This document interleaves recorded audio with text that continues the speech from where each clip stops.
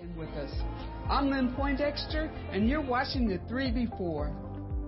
The Women's Life Group, Seeing Beautiful Again, is starting its fall session on Wednesday, September 13th at 7 p.m. in room 107 at the Bear campus and will be facilitated by Debbie Jenkins.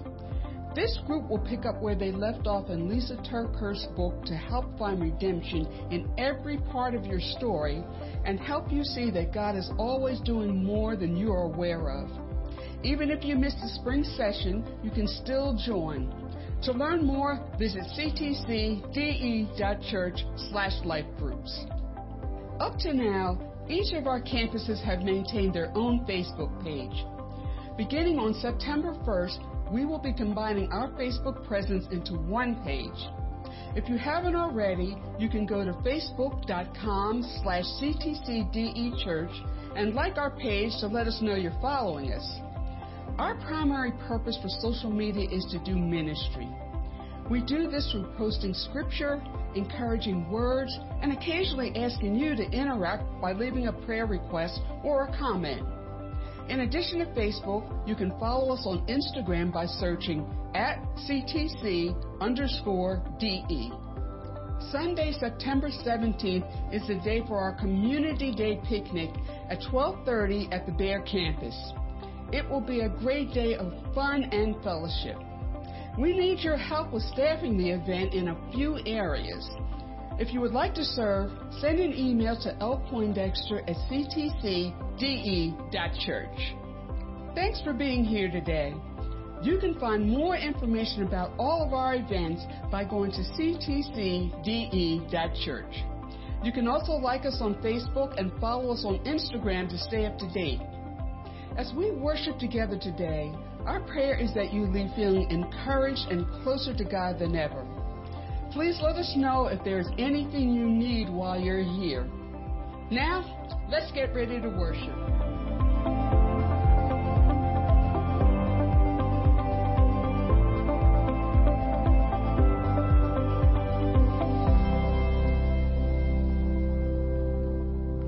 Good morning. Welcome to Christ the Cornerstone. Thanks for being here today. Welcome to those of you who are worshiping online with us. Can we stand this morning? As we begin our service today, we're going to teach you a new song. And as we learn this song together, this song talks about some of the names of Jehovah. Jehovah, the Lord Most High. That's the God we serve today. Amen? This song talks about Jehovah Nissi, the Lord our banner. He goes into battle and fights for us. Jehovah Jireh, He meets our needs. Jehovah Rapha, He heals our bodies. And Jehovah Shalom, He is our peace. So God, as we worship You today, we pray that You would receive our praise. Be glorified today, oh God. Hallelujah.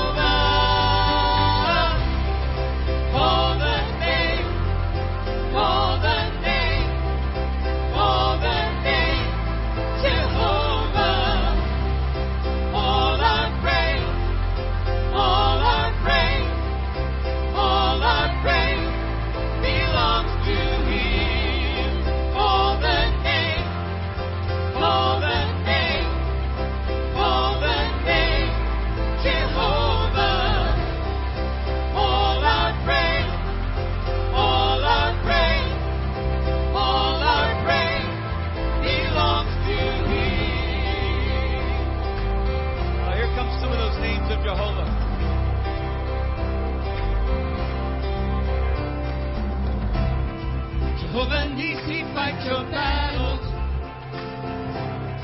Jehovah Jireh, meet your need. Jehovah Rapha, heal your body. Jehovah Shalom, be your peace. Yeah. Jehovah Nissi, fight your battles. Jehovah Jireh, meet your need. Jehovah Rapha, heal your body. Jehovah Shalom, be your peace. Oh, Jehovah Nissi, fight your battle. He is everything you need. Jehovah Rapha, meet your need. Jehovah Rapha, heal your body.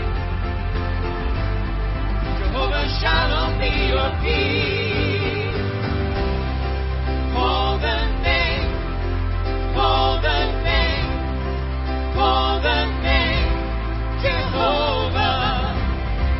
All our praise, all our praise, all our praise belongs to Him. Call the name, call the name, call the name, call the name, Jehovah. All our praise, all our praise, all our praise belongs to Him. Jehovah Nissi, fight your battle. Jehovah Jireh, meet your need. Jehovah Rapha, heal your body. Jehovah Shalom, be your peace. One more time. Jehovah Nissi, fight your battle. Jehovah Jireh, meet your need. Jehovah Rapha, heal your body. Jehovah Shalom, be your peace. Oh, hallelujah.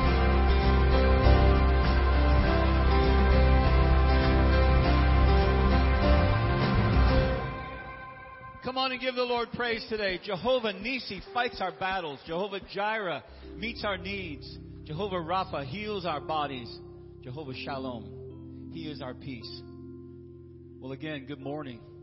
Welcome to Christ the Cornerstone. God, we welcome your Holy Spirit today into this place. And we ask you, by the power of your Spirit, with your presence, to move among us today, to strengthen us, to challenge us, to change us, to encourage us, to make us into the people that you want us to be. We pray today in Jesus' name.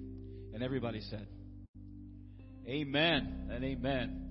Well, you can be seated this morning.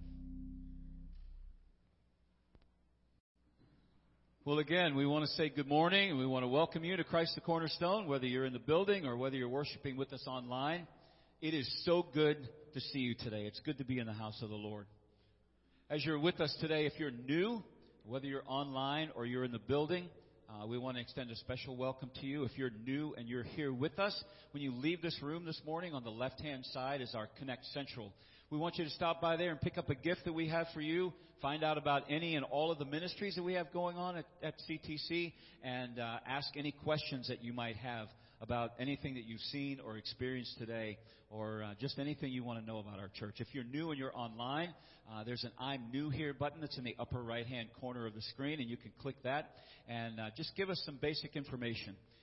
We promise not to misuse that information. We just want to be able to thank you for your visit. So your Connect cards are there at your seat. And again, whether you're new or whether you're a regular attender, we encourage you to fill those out every week and just let us know who's worshiping with you so that we can rejoice that you've been here with us today. Also on those cards, you can leave a praise report or a prayer request, and we will be sure to meet over those and pray over them at several times during the week. And then there are groups that get a printout of all those needs, and there are just multiple groups of people that pray for your needs. Those needs that you have that maybe you want to keep confidential, you can feel free to let us know they're confidential, and we will keep those that way. All right? That's a lot of information in a short period of time. Well, again, welcome today. Thanks for being with us. Here's Pastor Roger. Good morning, everybody. Great to see all of you, and welcome online. Good to have you with us today. I want you to remind you again that these little cards are on the tables, and there's going to be a link someplace online or on our website talking about our Community Day picnic. Pick up this card, if you would, please, on the table or on the chair beside you, and put it in your pocket. And then pick up another one with your other hand and put it in your pocket. I'm asking you, I'm telling you, take this card and share it with somebody. We want to have 450 people under tents in our yard on September 17th. In a few weeks, we'll have a great time, picnic together, and it'll be a great day. So invite family, invite friends, and we'll worship together at our regular worship times, and then gather together in the afternoon about 12:30 for a great lunch that will be provided to you, and we'll have a lot of fun in the afternoon. September 17th, right here, we're going to bring people down from the Ellesmere campus and invite everybody and get everybody all together. Sound fun? Woo-woo! Let's hear it. I want to give a testimony about God's providence. We were just singing about the different names of God and how the names of God describe the things that God does for us. We got to Jehovah Jireh, and the phrase was, Jehovah Jireh, meet your needs. And the song comes out like a prayer. May Jehovah Jireh meet your needs. That just means God is the one who provides for us. And so I want to give a testimony. Our elders met yesterday to talk about our plan for financing our ministries together for the next year. We sometimes call that a budget. And not always easy conversations to have in organizations or even in the church.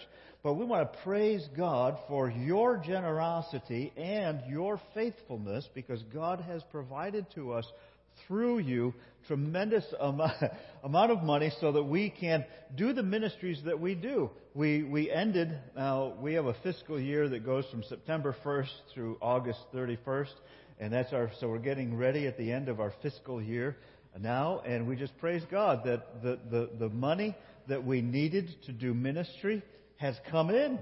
Thank you, God, for that. And we have a little bit left over. And yay for God providing for us.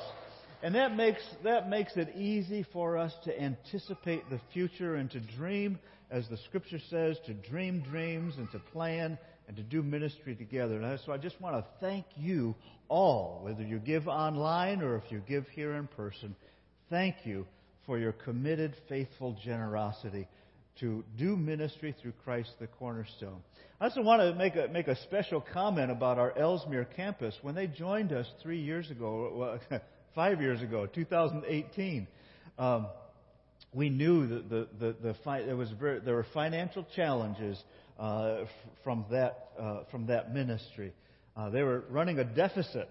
Well, in the years since they've been with us, they have been faithful to continue their support. We've been good stewards with the money that we've been bringing in up there and using the facilities up there, so that we have reduced.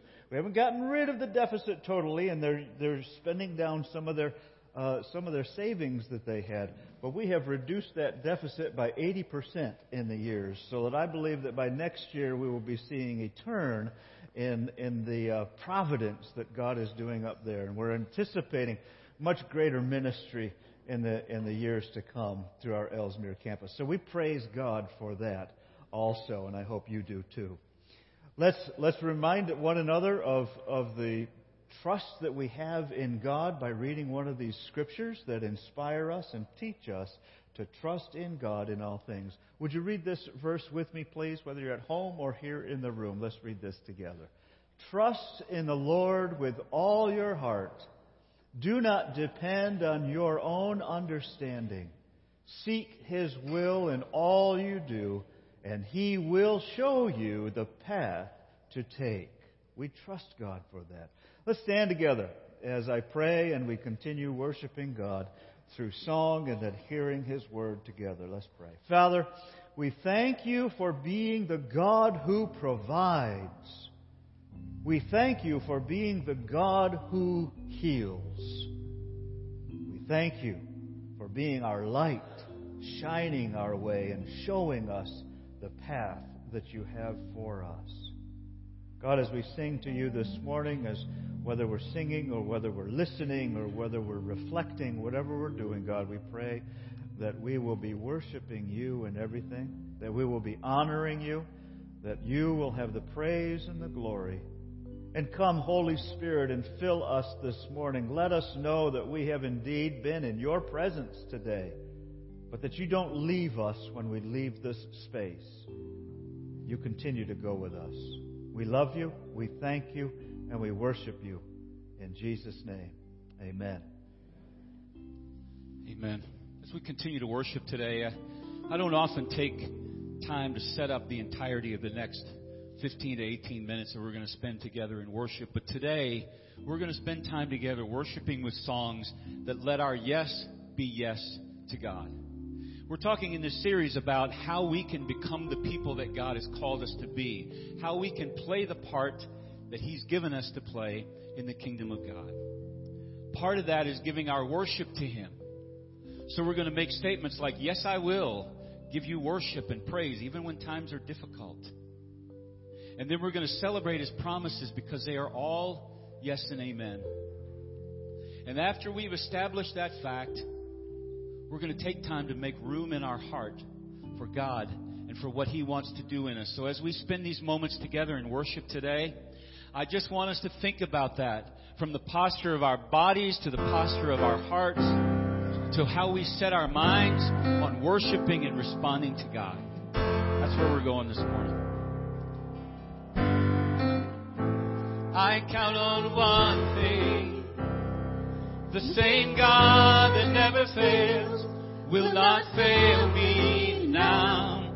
You won't fail me now in the waiting. The same God who's never late is working all things out. You're working all things out. Oh yes, I will lift you high in the lowest valley.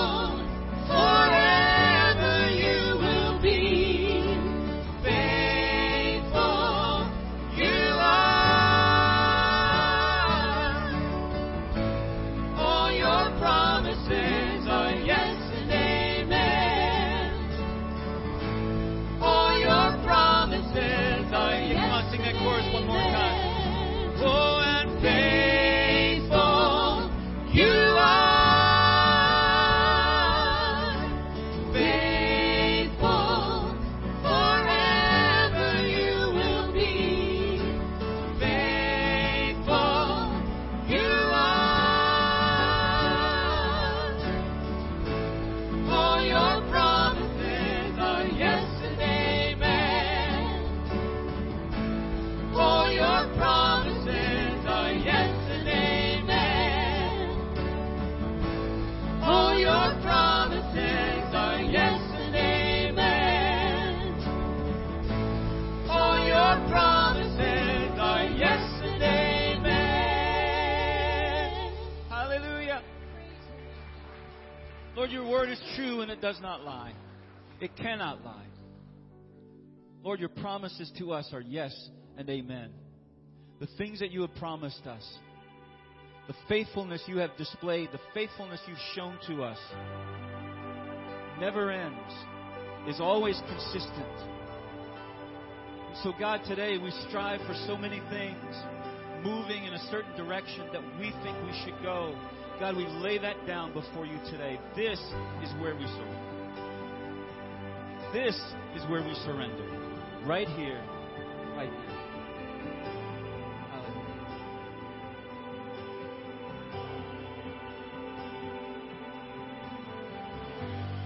Here is where I lay it down, every burden, every crown. This is my surrender. This is my surrender.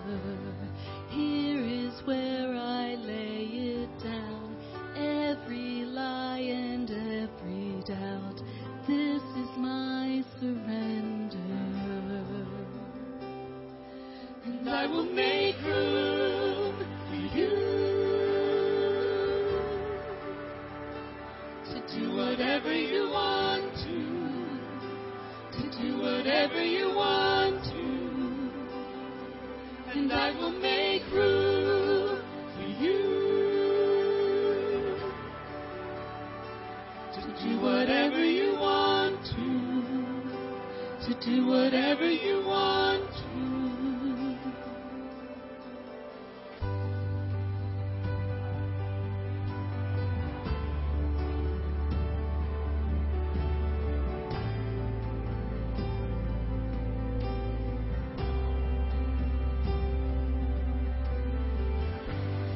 Here is where I lay it down, every burden, every crown.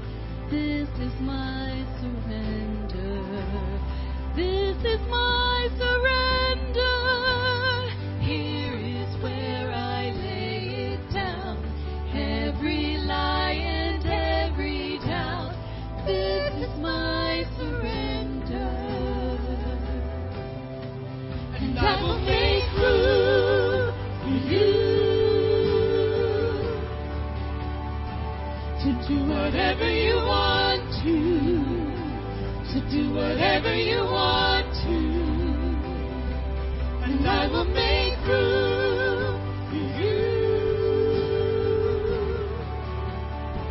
to do whatever you want to do whatever you want to. And I will make room for you to do whatever you want to do whatever you want to. And I will make room for you to do whatever you want to do whatever you want to.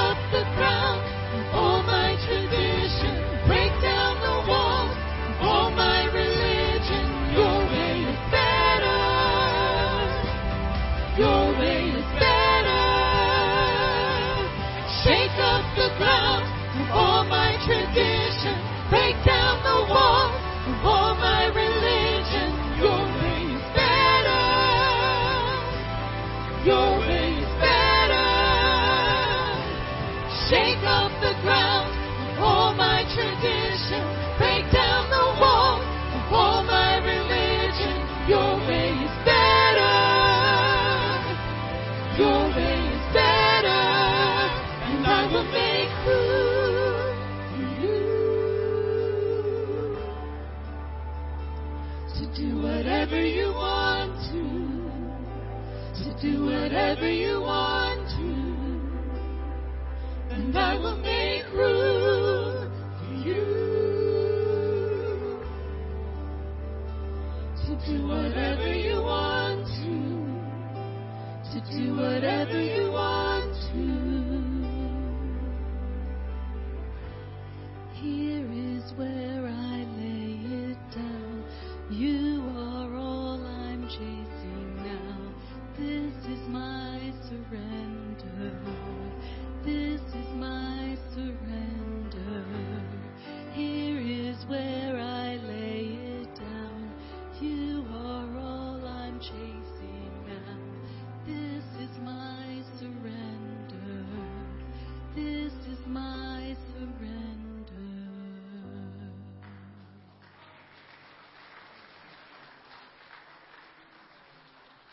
I want to invite the children, if you'll come and meet with Miss April before you go down to your rooms, and let's offer a blessing and to our children. And I'm going to add to that. This is a transition time for many families, so let's pray together. Heavenly Father, we do thank you, and Lord, as we are in a season now when we've got our children, our young adults going to college, and there's many new situations for families and for parents.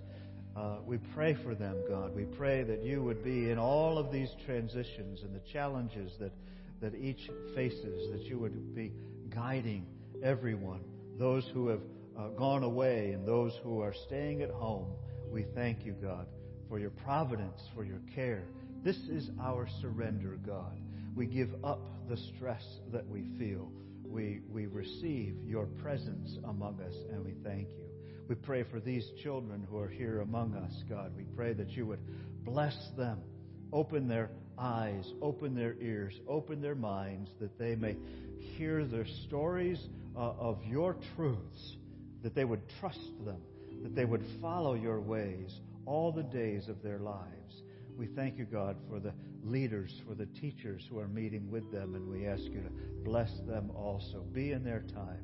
And finally, Father, be with us who are remaining in this space as we open up your word this morning. Speak to us. We thank you. In Jesus' name we pray. Amen. Amen.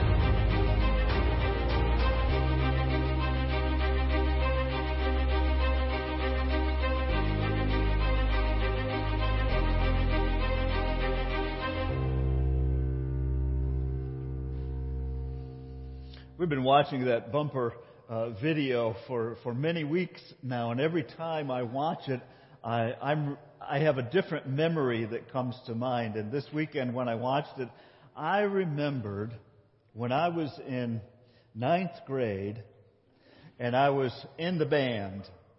Now, in my high school, it was a small high school. Everybody, if you played an instrument, you were in the marching band. You were in the concert band. You were in the jazz band. And I said that last night, and people were impressed that I played in a jazz band. Don't be impressed, because you know, when you're in high school, you're just learning things. And so the jazz band would, like all the other bands, we would go to competitions with other schools. And so the concert band had their piece that they played in the competition. The marching band had their part that they played in the competition.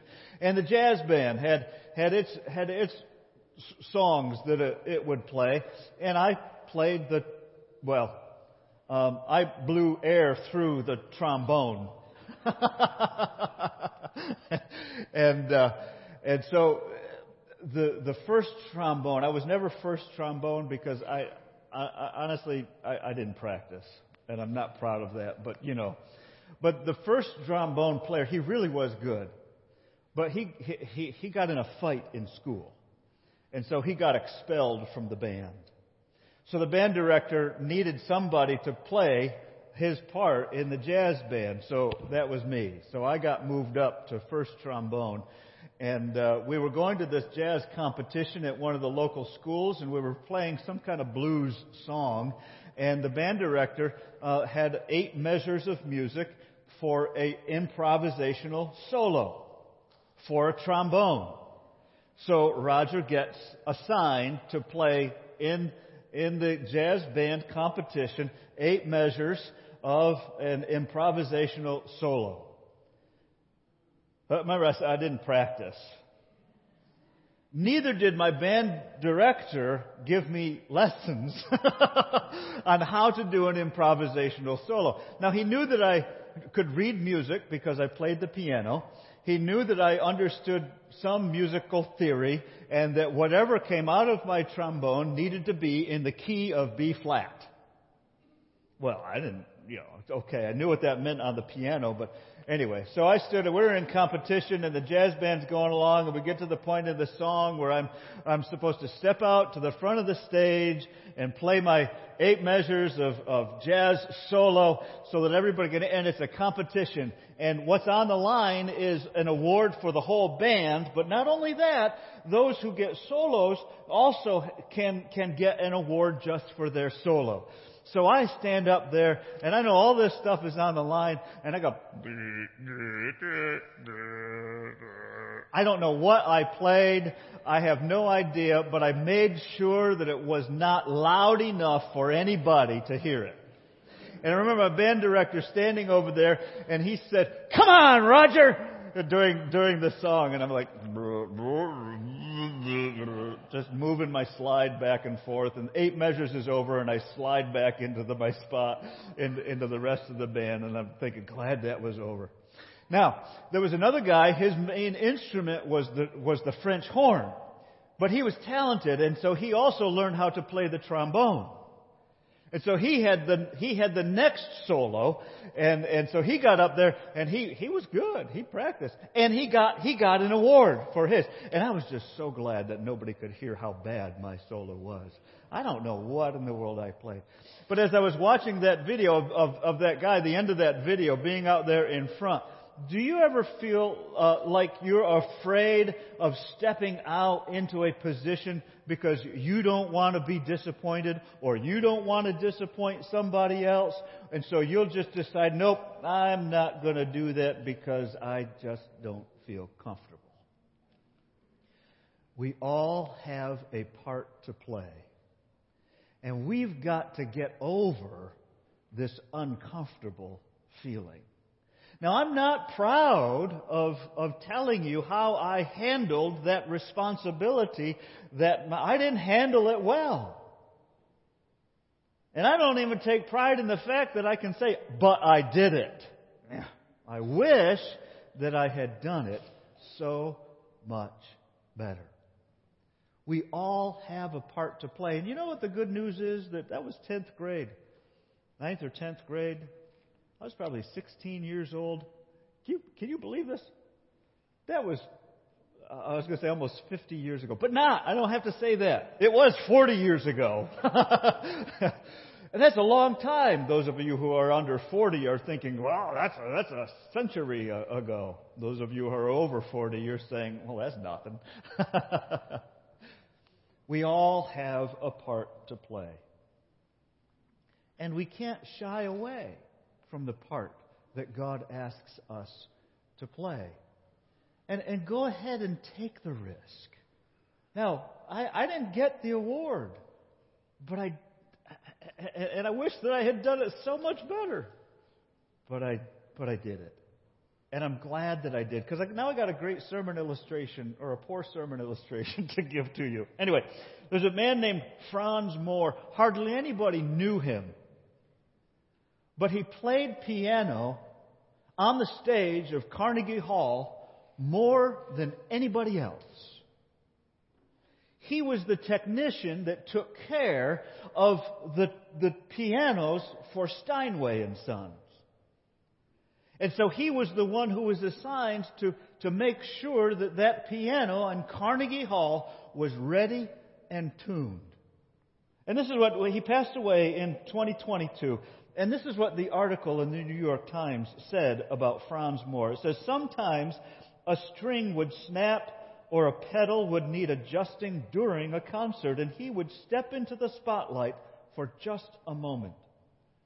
But he did much of his work alone on that famous stage and other stages around the world.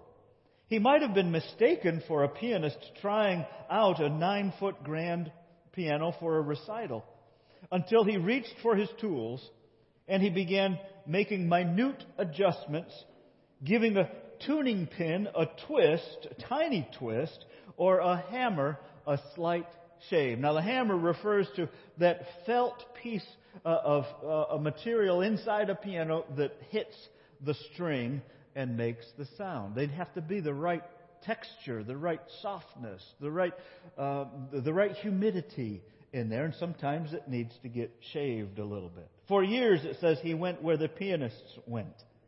He played before presidents and foreign dignitaries. He also attended to the world's most famous performers' personal pianos. But he never begrudged taking a back seat to the stars. His boss, Henry Steinway, once said, to understand Franz, one must understand that his Christian faith is at the core of his being, and it affects everything he says and does. Franz would claim that he loved being the faithful plodder, what a great phrase, who strove, in the words of Jesus, to be faithful in the little things. Be faithful in the part that God has for you to play. We all have our part to play. In this series, playing our part, acting out, playing our part in the kingdom of God, we've looked at the beginning of it comes with the Holy Spirit, being filled with the Holy Spirit. We have trust in Jesus Christ, and God gives us the Holy Spirit to even have faith in Christ.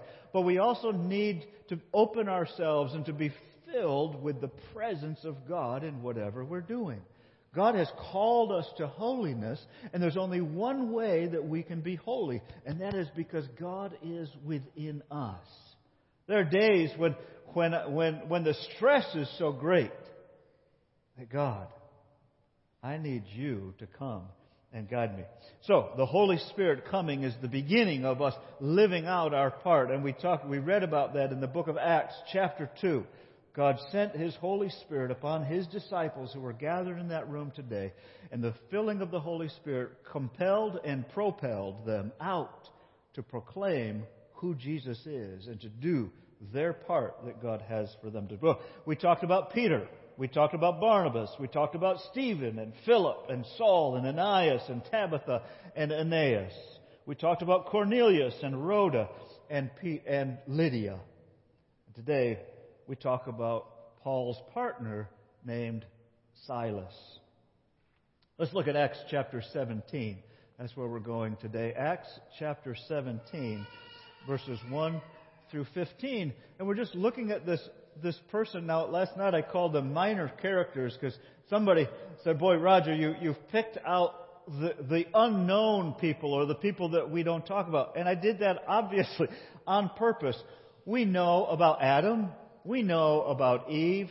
We know about Abraham. We know about Moses. We know about David, the little shepherd boy. But they were surrounded by thousands and millions of people who played their part. They're not minor people. They're important parts. They're just beside the others.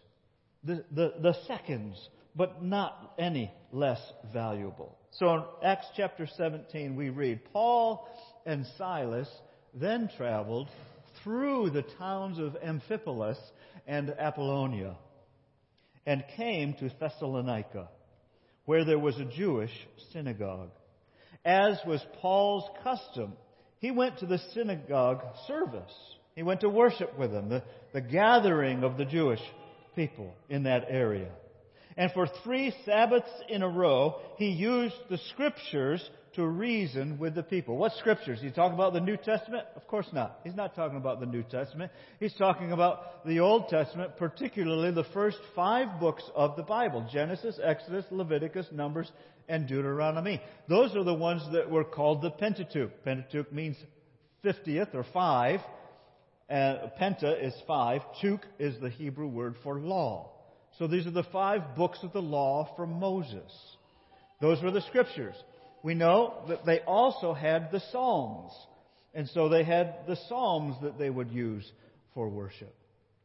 They also had probably the writings from many of the prophets like Isaiah and Jeremiah and the other smaller books of prophets, even though they might not have been considered Scriptures, a closed canon like we do. They were considered Scriptures for them. And Paul recognized in those that these are worth describing who is Jesus. So he used the Scripture to reason with the people. Not just to shove it down their throat, not just to say this way or the highway, not just to say, Bible says it, I believe it, that settles it. No, he was reasoning with them.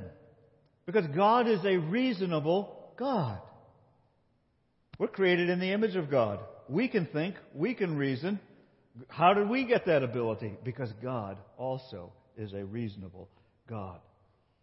So verse 3 says, He explained the prophecies that proved that the Messiah must suffer and rise from the dead. Word Messiah. Sometimes I wish that we wouldn't use these ancient terms because we fill them with things. Why don't we translate it for a more literal meaning? It means Savior. It means Anointed One.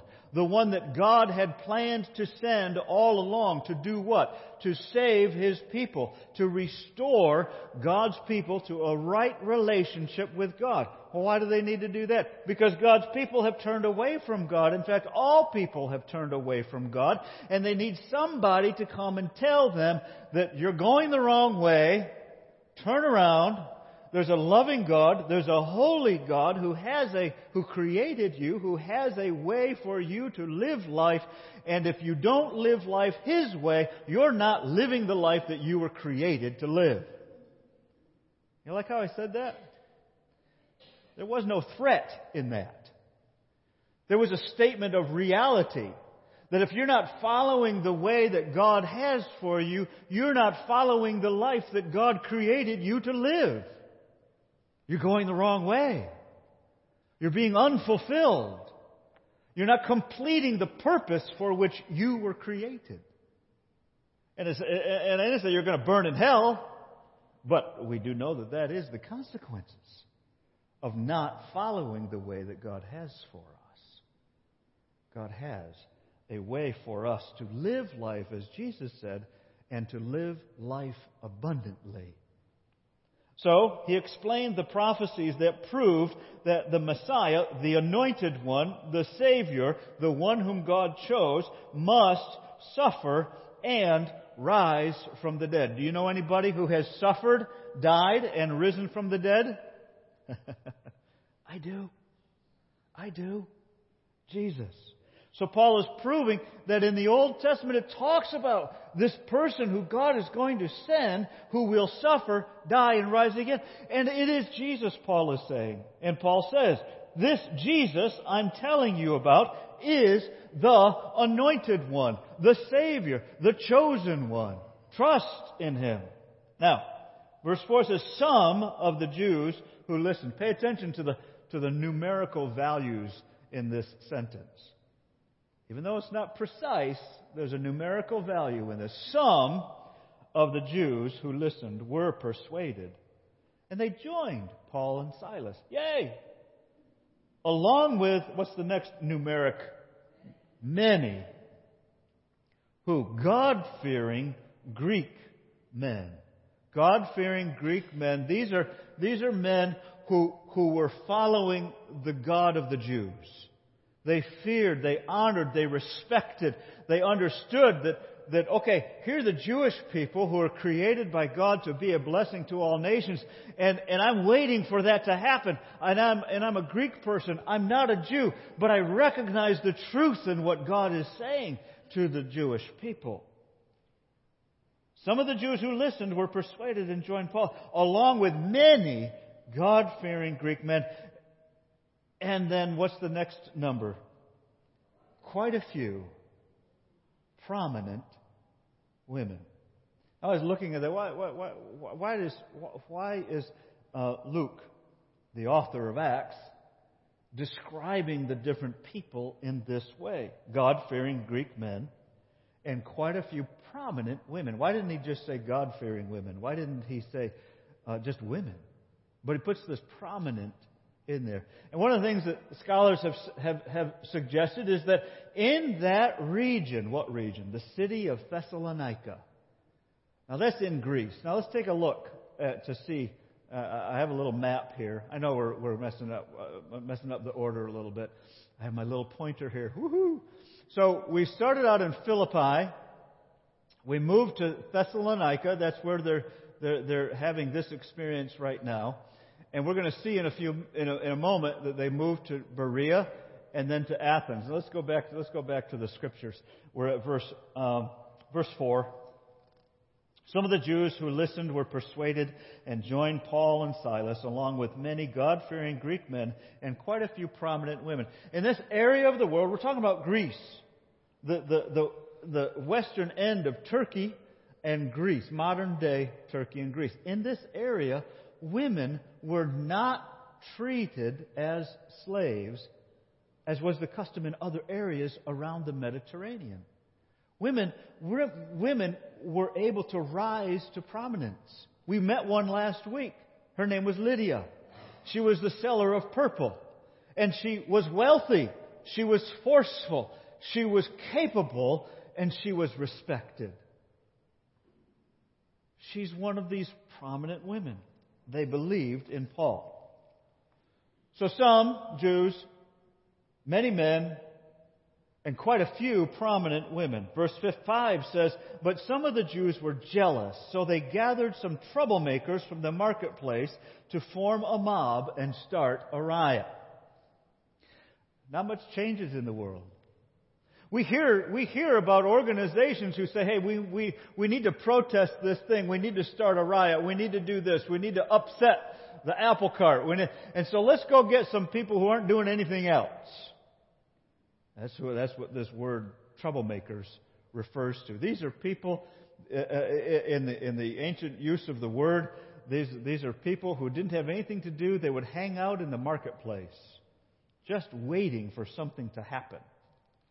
And so somebody comes up to them and says, "You need something to do. We're going to have a riot. Can you help us out? We just need you to make a lot of noise. We just need you to make a disturbance." And maybe some of those troublemakers said, "What's in it for me?" And so, well, okay, I'll give you this. What's in it for that? So they were bribed. They were hired. They were troublemakers. And they said, "All right, I'll do that." So they attacked the home of Jason, searching for Paul and Silas so that they could drag them out to the crowd. And not finding them in Jason's home, they dragged out Jason and some of the other believers instead and took them before the city council. The Greek word here is literally Areopagus, the place where the leaders of the city would sit and make decisions. They brought them before the city council. "Paul and Silas have caused trouble all over the world," they shouted.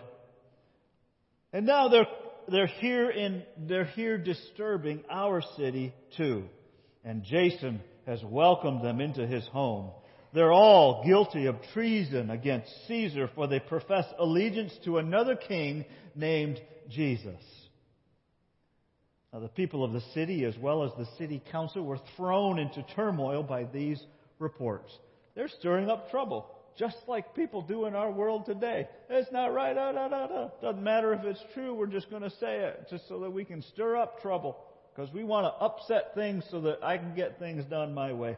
So the officials forced Jason and the other believers to post bond. and they released them. That very night, the believers sent Paul and Silas to Berea. When they arrived there, they went to the Jewish synagogue. And the people of Berea were more open-minded than those in Thessalonica, and they listened eagerly to Paul's message. Then they searched the Scriptures day after day, to see if Paul and Silas were teaching the truth. See how much reasoning is happening in this? That Paul is using reasoning from the old Scriptures to convince people of the truth of Jesus. And when they hear when they hear who Jesus is, they go to the Scriptures themselves. You know, it's important for you to be able to read the Bible and to understand it. And if you don't have a Bible that is easy for you to read, you can take this Bible that's on your chair or on the tables, and it says so right inside. So somebody says, you stole the Bible from the church. No, it's a gift. It says it's a gift right on the inside.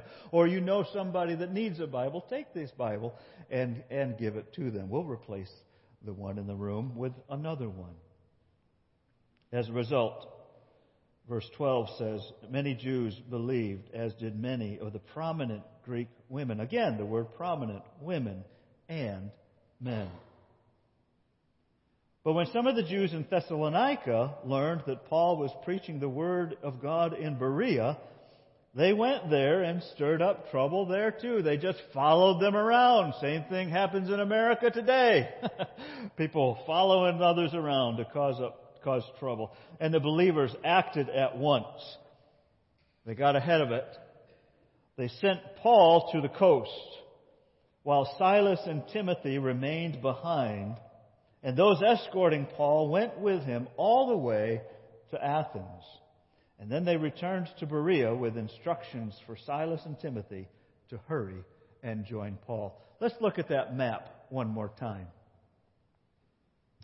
So you can see where they traveled now. Last week we met Lydia in the city of Philippi, and so today they traveled to Thessalonica, Berea, and then when they had tried to make trouble in Berea, they got ahead of it and they said, Paul, we're going to put you in a boat, and then he sailed down the coast, probably around that island until he got to Athens here.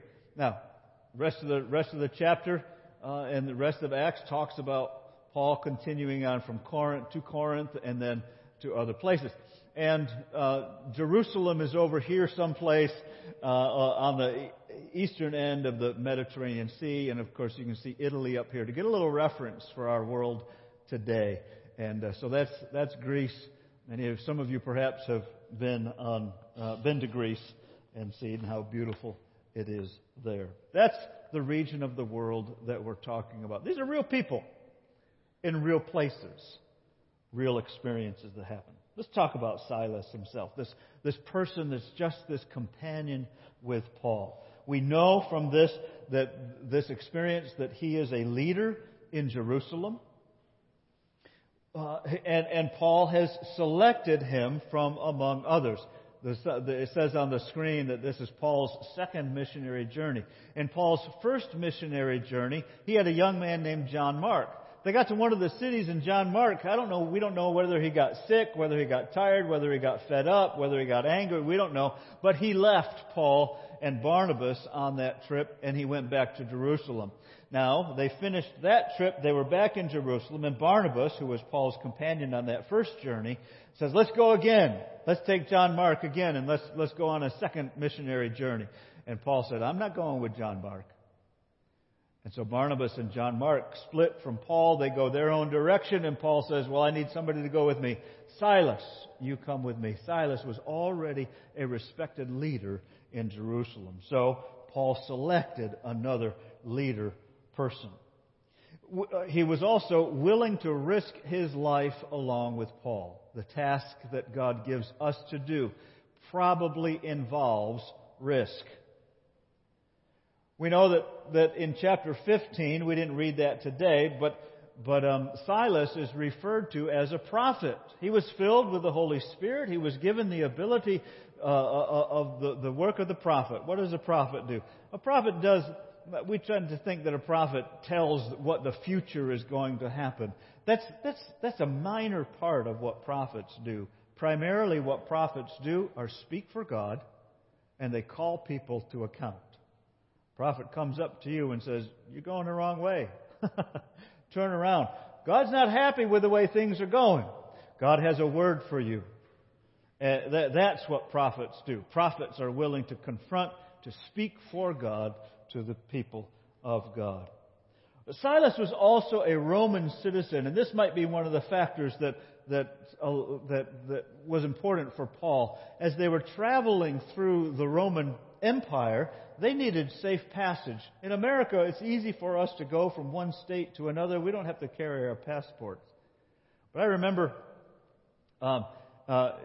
he wanted to be able to pass through easily these different checkpoints so they needed their passport, they needed their papers. When we took the youth group to Haiti, and we got stuck there for 4 extra days, when we could finally get out of Haiti, I didn't want anything to hang us up.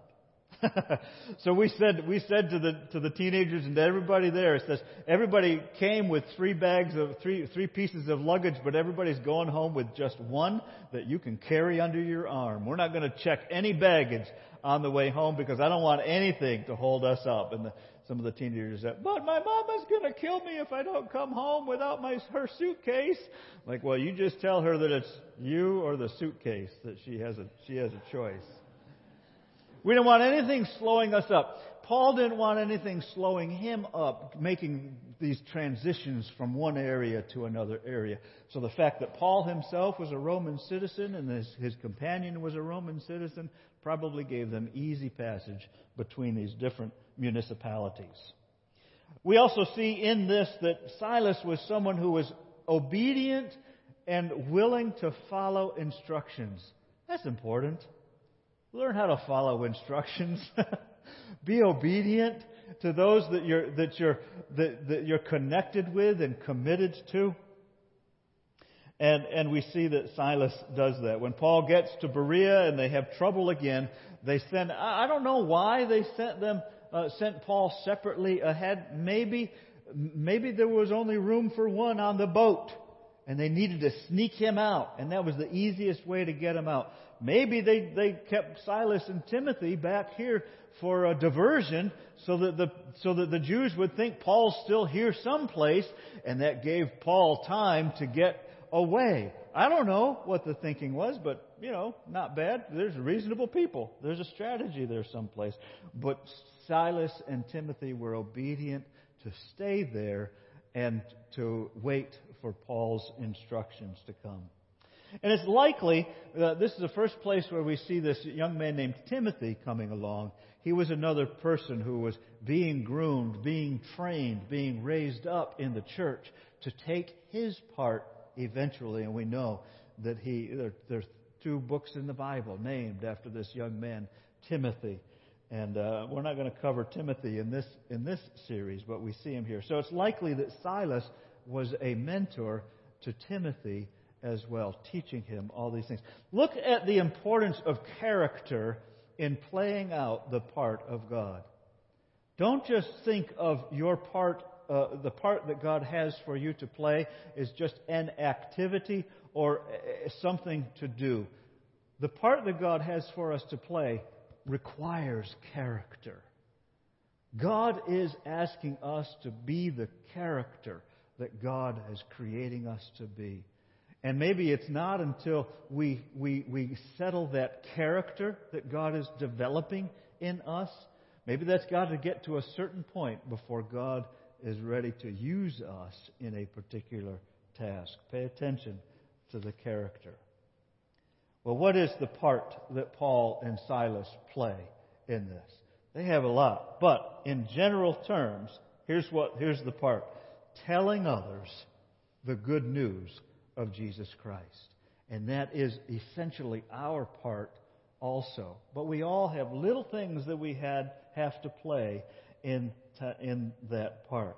Telling others that Jesus is the Anointed One, God's Son, sent by God to suffer and to die on the cross for the forgiveness of my sins, for your sins, for the sins of the world, for all people, so that we can have that right relationship with God, a loving friendship with God who guides us in all these things, telling others.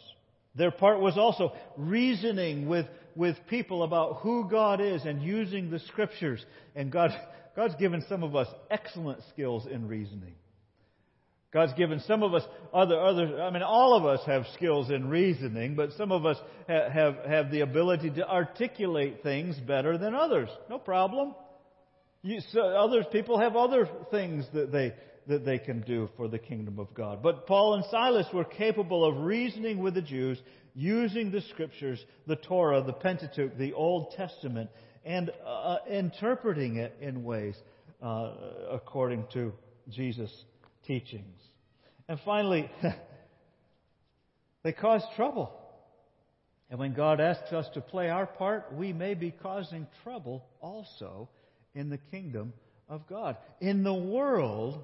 And we have to expect that as we're living out our part in the kingdom of God. It's going to conflict with the world. And we have to expect and be ready and be prepared and be courageous and be faithful in what God is calling us to do. It doesn't have to be a big thing. It could just be a little thing, a little change that God says, we need to make this change in my family. But it's going to have a ripple effect, and that's going to disrupt my family life, my house life, whatever it might be. But I think this is what God is calling us to do. So let's go through the difficulty. Let's go through the discomfort. Let's put Roger out on the platform so that he will learn that he needs to practice that trombone. God asks us to step out and take the risk and be in comfort. We all have parts to play. There was a mission in Eugene, Oregon. And there was an organization called Little Hands Can. And it was an organization that helped young people of any age make a difference in the world. And so there were a group, more than 75 kids from infants to teens, helped preparing meals for this mission. And at one Christmas, they chopped and they peeled and they cut up meals for up to 700 men and women in the mission. Now, many of us perhaps have had the experience of going to a place that serves others, but have you taken your infant into that setting? Have you taken a child? Have you been in a mission where they allowed children to be there? Many times there would be too much pressure. We have to get this job done. We're not going to let the children in there. The children will just get in the way. But what I appreciate about this is that this mission said we want the family to participate in it because everybody's got a part to play. So the organization teaches children how they can help others regardless of their age. It's directed by Ashley Bohannon, and she said it's really powerful to see the kids in action, to see that they're actually making a big difference. You don't always think about the things that little hands can do, but it's impressive the things that they can do with their little hands. There's another woman named Anastasia. She ordered lunch delivered by DoorDash one day. And she didn't expect to receive her order from someone in a uniform, since delivery apps usually don't enforce a dress code, do they? But when her order came to the door, it was delivered by a man in blue. And minutes prior, Officer Sam Burr had just pulled over Anastasia's delivery person for a traffic violation. But because that driver had an active warrant, Burr was required to make an arrest. And rather than let the food go undelivered, the officer took a few minutes to finish the job. According to the police department, Officer Sam Clemens says moments like this are common. He says, it's not like we have officers that are out delivering food, but the little things like this, going above and beyond, helping people out, that's the things that we do, probably more often than people realize. Playing our part. I don't know what motivated this officer to do that. I don't know that he was a Christian, but he played a part and made a difference. We don't know what God is calling us to do. So in this series, acting out our part, don't expect it to be a big, magnificent thing. Don't expect it to require a lot of preparation or even any preparation. But there are things that we're asked to do that we have to prepare for, like playing a trombone in a jazz band competition. Isn't that nice that I can admit my great failures? At least that one. Don't ask me to do any more. Anyway, what is Silas speaking to you this morning? You have faith? Don't forget, they're traveling to tell the good news of Jesus Christ. We each must receive that good news. We must trust it. Like the many God-fearing men and quite a few of the prominent women. The message is for all people. We sang that song a few minutes ago. Shake up, what was it? Shake up the something of my tradition. Shake up the ground of all my religion. Your way is better, God. We who have been in the church for a long time, just like the Jewish people who expected the Messiah to come in this box, had to believe that the Messiah had come in Jesus. And it caused, and he absolutely shook up the ground of their tradition, shook up the ground of all their religion. And Jesus is saying, hey, I don't want you to have a religion. I want you to have a relationship with me. We've got to accept that and what God's calling us to do. So believe the message. Maybe some of you have followed Jesus many days, but you're wondering, okay, God, where do you have me to fit in now? So pray, ask God to help you find that place. Maybe you know what it is. Maybe like me in 10th grade, you said, I don't want to do that, so you don't do it well. But God is saying, you know what, I want you to do this. And today you need to make a decision. Okay, God, I'm going to follow you. I'm going to do what you ask. Or maybe you don't know what that is. And so your prayer today simply may be, God, show me this week what it is you want me to do. I'm telling you now, God, when I recognize that you're telling me to do something, I'm committing to do it. Let's stand together as we pray this morning and we think about Silas and the second seat that he had in this process. Let's pray. Heavenly Father, we thank you for today. Thank you for the good news that Jesus is your chosen one, your anointed one, who comes to bring all people into a right relationship with you. We do, God, confess our faithlessness. We confess our reluctance to follow you. We confess our fear, our worries. But as we sang earlier, God, this is our surrender. And so we give up control of our own lives. We turn it over to you. We lay before you all of our worries, all of the lies that come into our heads that are against you and your ways. And we trust in you. We ask you this morning, God, fill each of us with your Holy Spirit. Guide us, teach us, equip us, give us the courage that comes from the knowledge that you are always with us. Thank you, Jesus.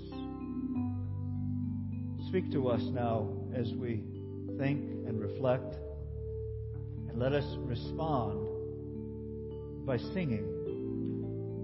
We will follow you, God. Thank you. In Jesus' name we pray. Amen.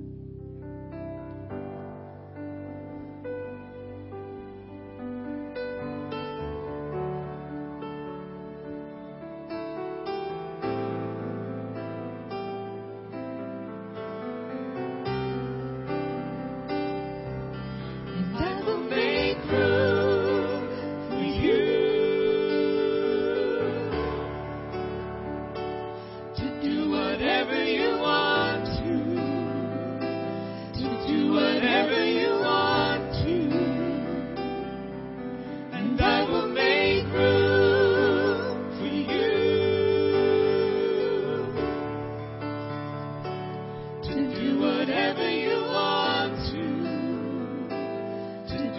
whatever you want to. And I will make room for you to do whatever you want to do whatever you want to. And I will make room for you to do whatever you want to do whatever you want to. Shake up the ground of all my tradition, break down the walls of all my religion. Your way is better. Your way is better. Shake up the ground of all my tradition, break down the walls of all my religion. Your way is better. Your way is better. Oh, and shake up the ground of all my tradition, break down the walls of all my religion. Your way is better. Your way is better. And I will make room for you to do whatever you want to do whatever you want to. And I will make room for you to do whatever you want to do whatever you want to. God, we make room for you today. Pastor just talked about control. Another pastor that I love to listen to and read his stuff, Pastor Craig Groeschel. He has a quote and it goes like this: we don't always have the power to control, but we always have the power to surrender. We don't always have the power to control, but we always have the power to surrender. From the very beginning today, we've been singing about letting our yes be yes. And listening to God's Word, talking to us about saying yes to His will. Learning about the part that He wants us to play. So when we make room for Him in our hearts and in our lives and in our checkbook and in our priority list, on our calendar, when we make room for Him, He will come in.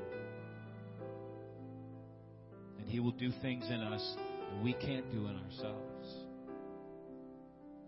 Father, today we pray you would encourage us and strengthen us as we go. By the power of your Holy Spirit, lead us, God. Teach us, guide us in how to play the part that you've given us. And Lord, we will say yes.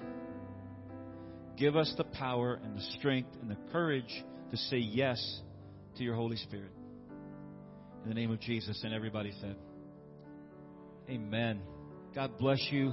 Thank you for worshiping with us today. If you still need prayer, you can come down to the front and kneel and pray. If you need someone to pray with you, there are folks at the prayer stations.